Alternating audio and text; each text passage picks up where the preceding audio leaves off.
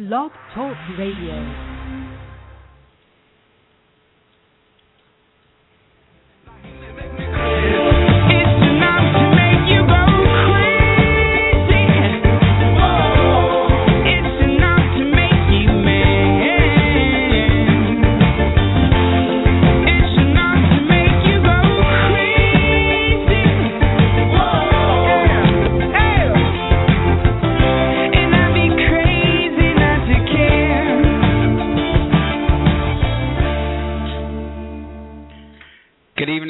Welcome to We Are Not Cattle Radio. It is Wednesday, March 21st, 9:30, and I am your host, Jake Counts, coming to you live from Atlanta, Georgia. Just to recap what we talked about on the previous show, we did talk about the newly anointed one, Barack Obama, coming out with his executive order, which is actually a mirror image of an executive order that was issued back in the 50s. But there's a very large difference in those two, and one in the fact that we were faced with obviously the Cold War and World War II, whereas this one we're not really in war times unless you want to count all the proxy wars and all that good stuff. But transitioning on to that, we're back on to the regular schedule. I'm going to touch on some news. Then I'm going to get into the topic of the week this week, or the show for today. And today's topic of the show is the Fed, the fractional reserve banking system, and the exponential function. Now, I'm probably going to spend at least one show a month trying to encapsulate everything to do with our monetary policy, the banking system, and how fractional reserve banking and the exponential functions simply go hand in hand. And these are things that the American people need to understand, and you need to have somewhat of a grasp on. So when you see these prices start going up at the pump, or when you see them start going up in the grocery stores, and you track your commodities like coffee or anything like that, which coffee is a luxury commodity. It's actually one of the easiest commodities to track. You know, make sure you check the ounces that you're receiving and the price you're paying per ounce. And you'll slowly see it creep up, and that is a very good sign of inflation. And the Fed likes to hide their numbers, but we'll get into that here in a little bit. So diving right into the news, if you want to follow along, you can go to my website, wearenotcattle.net. You can click on the antenna icon, which will take you to the main show page for this Wednesday's radio broadcast. And click on the links, and it'll actually take you to the articles that I'm going to reference. But the first article headline reads, Monsanto is GMO corn making you fat. This is an Infowars.com article written by Mike Barrett, and it basically goes into stuff that I covered in previous programs where, you know, GMO corn and GMO anything is pretty. Well, number one, it's really not proven, but the studies are starting to come out that they're not such rave reviews for this thing that Bill Gates said was going to be the cure to world hunger, which it's not unless you're planning on poisoning everybody. Then it is the cure for world hunger. But just to read you an excerpt from the article, it says, for the first time in the world, we've proven that GMO is neither sufficiently healthy nor proper to be commercialized. Each time for all three GMOs, the kidneys and the liver, the two main organs that react to a chemical food poisoning, had problems. And it cites the Commission of Biotechnology Reevaluation. So you can go and check the hyperlinks in the article, and it'll take you to a bunch of documents that they reference, and this is stuff that I've known about for a while, and I try to tell everybody about that, along with aspartame and high fructose corn syrup. And at the end of the article, they do have other links to articles involving high fructose corn syrup, and I don't think they have any to aspartame, but just stuff that you should dive into. Transitioning off of that, the next item I did want to cover was the Goldman Sachs exec coming out and saying that Goldman Sachs has a toxic culture, and you know this is This is not a very large surprise to anybody that's paying attention. Obviously, Goldman Sachs is out to make a profit just like any other corporation.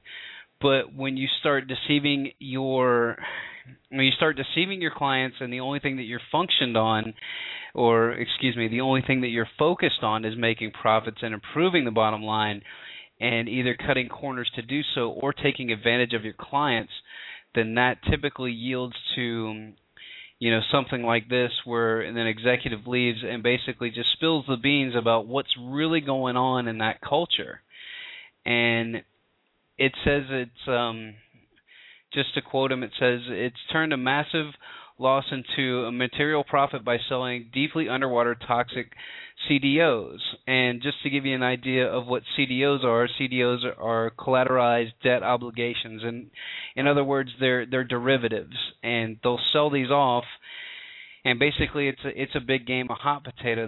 They'll package together a bunch of bad debt with some good debt, and then just sell it off as a bulk price, as a bulk package, and whoever gets stuck with the hot potato at the end of the game loses. And typically it's never somebody like these guys, and if it ever is, then they get bailed out by the government. So, transitioning off that, you can read the article for yourself. It's actually been a pretty big news item out there. The New York Times covered it. I think Bloomberg covered it, and they had some kind of redaction to it. Just a very interesting to see that side of the financial system. When you start seeing these investment bankers going public and saying, "Man, I can't handle this anymore. This culture is getting a little bit out of hand." So it's just a sign of the times, when you start taking advantage of people, and you start, I guess the best word would be, taking advantage is great, but you start, building people's trust and then basically stealing from them, then eventually the castle's going to crumble. The whole house of cards is going to come down, and what you're seeing now is you're seeing the people with integrity just coming out and saying stuff about it. This is a big deal because Goldman Sachs, one of the interesting things about that company in general is you go and look at a lot of your finance ministers out of the White House over the past 20 years, a lot of them have been Goldman Sachs. Look at John Corzine. He was a Goldman Sachs guy. So this is the white shoe boys that come out, and they have the insider handshakes with the government, and they transition their way from one entity to another, bouncing around, taking high-ranking positions, and going along and creating fraud wherever they go, and then nobody gets in trouble. So it's just one of the things to watch. It'd be interesting to see what kind of backlash comes out of this. But transitioning on to the next article, this is something that I've been talking about for a while, and actually I've been talking about it since the Patriot Act, but everybody said it was kooky. But now they're just coming out and saying it. The CIA says that they're going to spy on you through your TV. And, just to quote one of the excerpts from the article, General Petraeus said that web-connected gadgets will transform the art of spying, allowing spies to monitor people automatically without having to plant bugs or breaking and entering or even donning a tuxedo to infiltrate a dinner party. That's really great. So all you got to do is flip a switch and just completely cut off everybody's Fourth Amendment. That's awesome. But they talk about it in this article like it's the greatest thing since sliced bread, much like they talked about how Facebook was going to save the CIA tons of money because they could not believe that people would willingly give up their information to tell people who their friends were, what their contact phone number was, where they lived, where they were going to be at certain times, and even geographically locate themselves. So, the one thing that I'm going to get into in another program probably is that governments don't pass laws for no reason. When they passed the Patriot Act saying that they can, do warrantless wiretaps, they were probably already doing it before, but they just wanted to make it okay, so they passed some legislation that says it's okay. And then this stuff where they just come out and openly, brazenly say that they're going to spy on you, And he even goes on to say in the article, not only is he going to spy on you from your TV, but it says that they have low-powered, cheaper chips which can be used from anything from refrigerators to ovens to doorbells. So you're just, it's no longer the 1980s and Bill and Ted and all that good stuff. You are living in the Matrix. You are being surveilled wherever you go. The smartphone that you carry around surveils you. It's got a two-way camera. They've actually admitted in documents before that they can cut the excuse me, there went my southernism, I guess, cutting something on. But they can actually turn the microphone on and listen to your conversation, even if your phone is turned off. They can activate that and listen to your conversation. So just things to keep in mind when you start buying into this technology willy-nilly. There's always going to be some kind of catch-22.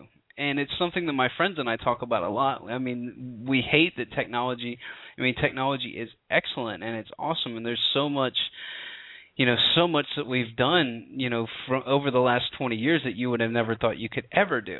I would have never thought that I could surf the internet on my phone, but now you can do it with ease, and somebody looks at you like you got six heads if you can't pull up a website on your phone. But once again, there's always a double-edged sword to these things. They can always be used for good or evil, and I hate to use that analogy, but it's just the truth. So the next article I did want to get into was basically Ben Bernanke trying to sell America on the fraud of the Federal Reserve and how great fractional reserve banking was.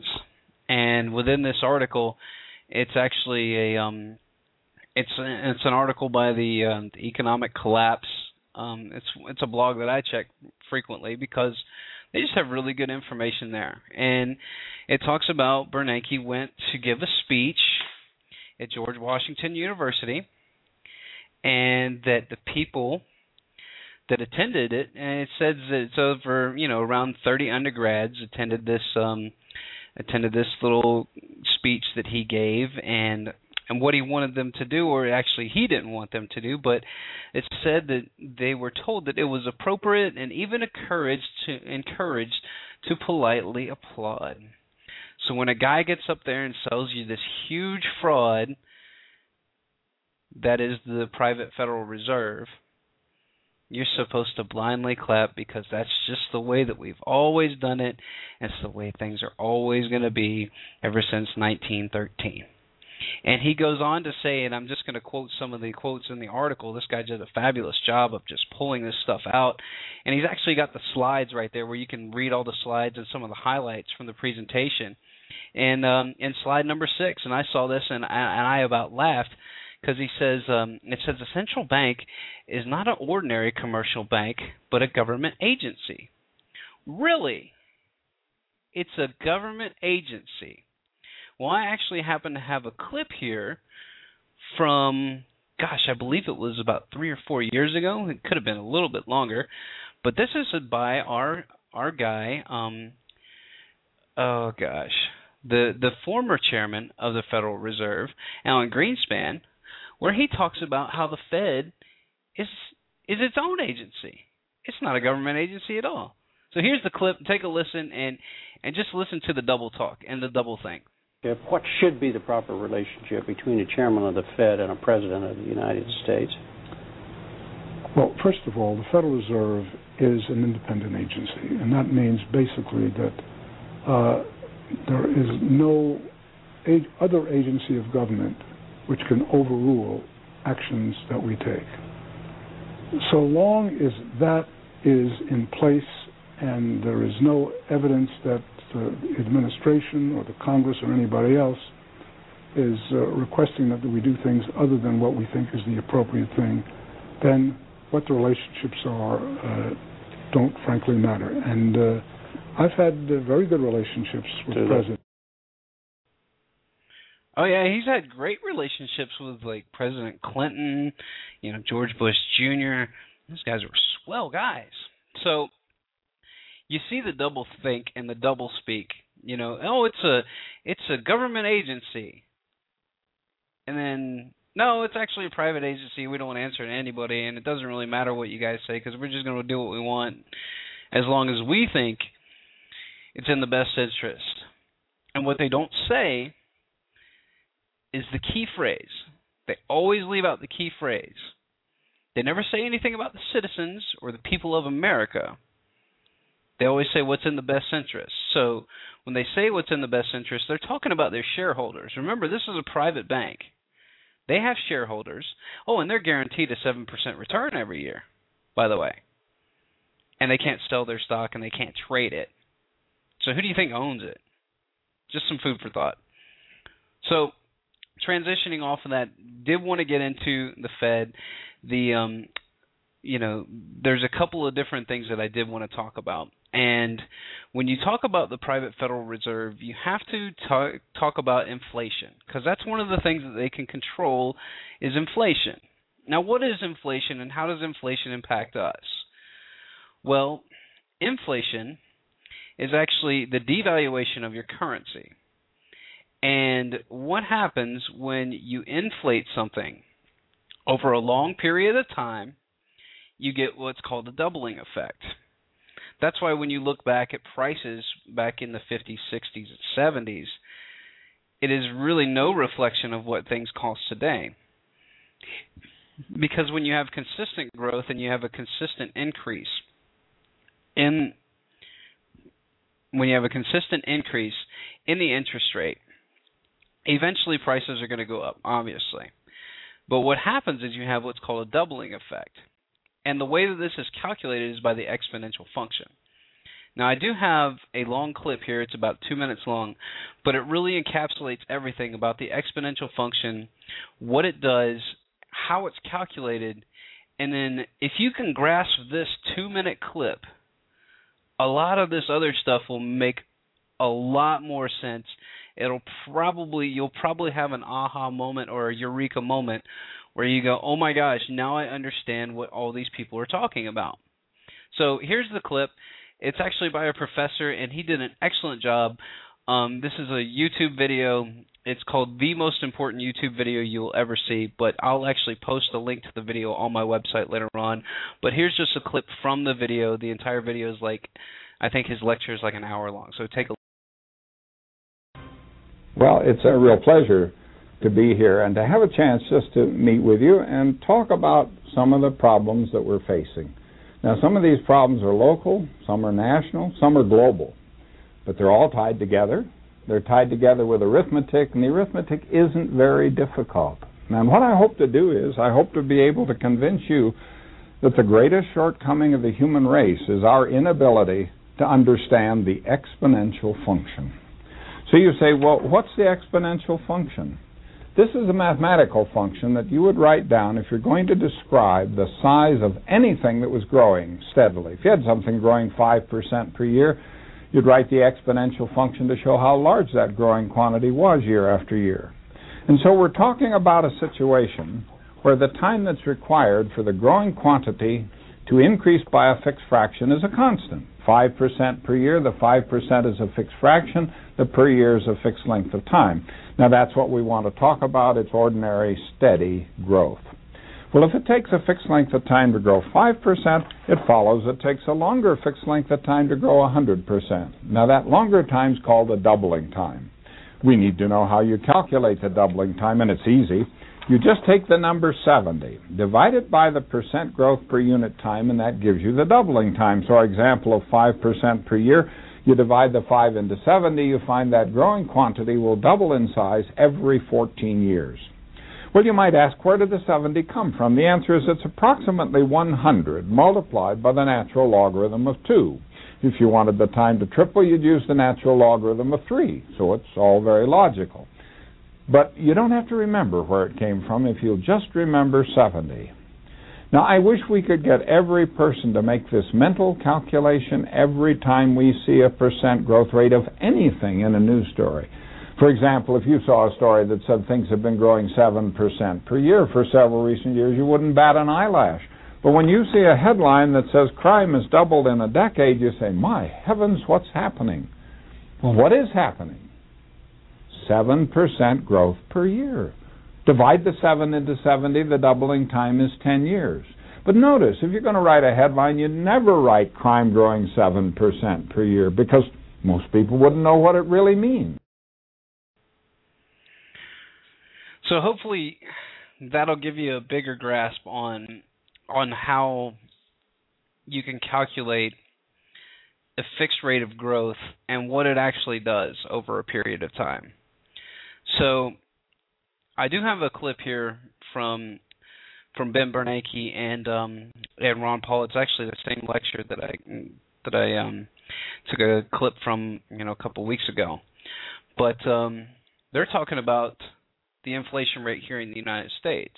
Actually, what he calls the CPI, the Consumer Price Index. So they're talking about the CPI, and then just do the calculation for yourself, and go by Ben Bernanke's number and do a doubling time for that, and then go by Ron Paul's number and do a doubling time for that. And then when we come back on the other side, I'll kind of wrap up and explain where we need to transition to and what we need to do in order to make all of this make a lot more sense for the American public, so that people can understand why prices keep going up and up and up and up, while fixed incomes and other rates are staying the same. So here's the clip. Mr. Chairman, Mr. Bernanke, if you don't mind, would you tell me whether or not you do your own shopping at the grocery store? Yes, I do. Okay, so you're aware of the prices. But, this argument that the prices are going up about 2%, nobody believes it. And the old CPI says prices are going up at 9%. So they believe this. If people on fixed incomes, they're really hurting. The middle class is really hurting because their inflation rate is very much higher than the government tries to tell them, and that's why they lose trust in government. But this whole idea about prices and debasement of currency, if you loan me $100 and in 2 years from now I gave you 90 back, you'd be pretty upset. But we hand back money back that's worth 10 or 15 or 20% less, and nobody seems to be able to do anything about it. It's very upsetting. But it's theft. If I don't give you your full $100 back, if you loan me $100, I'm stealing $10 from you. So somebody's stealing wealth, and this is very upsetting. And Ron Paul is exactly right there, where he's talking about you're stealing wealth, because depending on the rate of inflation, that's how much wealth you're basically stealing.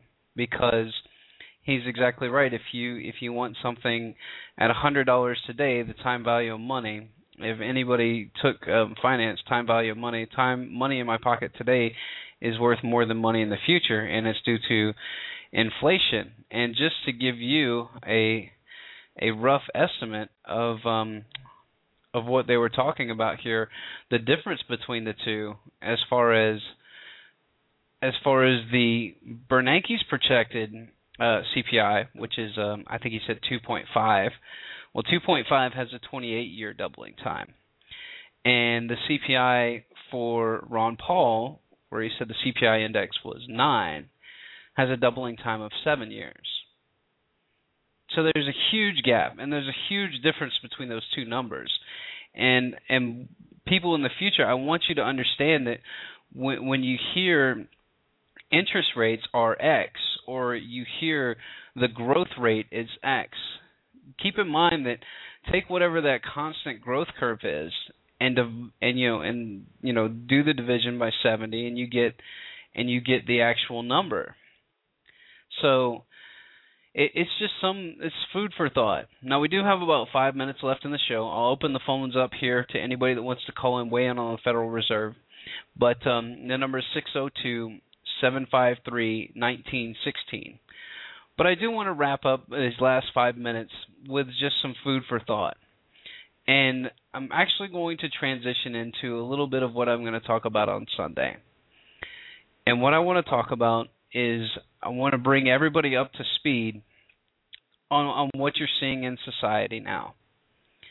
And I post stuff on my site about the militarization of police and these presidential directives. They're power grabs. And I want people to understand that when you centralize government and you centralize to a very strong federal government, what you will never see is the federal government give that power back. Much like when you impose a tax over, let's say, going to war. You impose a tax and say, we're just going to have this, 2% sales tax, and it's going to support the war. Guess what happens to that tax? It never goes away. So you're starting to see this roll out, and I live here, like I said, I live in Atlanta, Georgia, and they're talking about, this penny sales tax for the roads and infrastructure. Well, we do have this road here in Georgia called Interstate 400. Interstate 400 was a toll road. It was supposed to be paid off in 20 years. And then they were going to remove the tolls and the road would be paid for, and that's how they sold the taxpayers on it. Well, it's been well over 20 years, and you still have to pay a toll to ride on that road.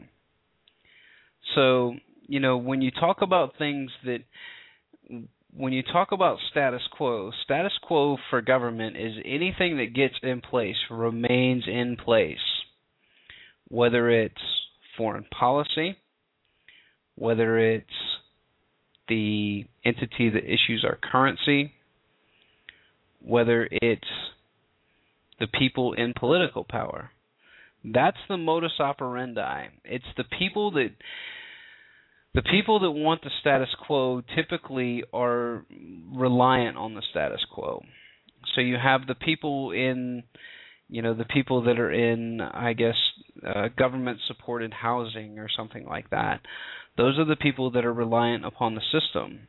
And what government will always try to do, large governments will always try to, number one, maintain their power. Number two, extend their power. And number three, they want to control a certain segment of the population so that they can accomplish the above two goals. So anytime that you see an authoritarian regime come into play, they will always take and use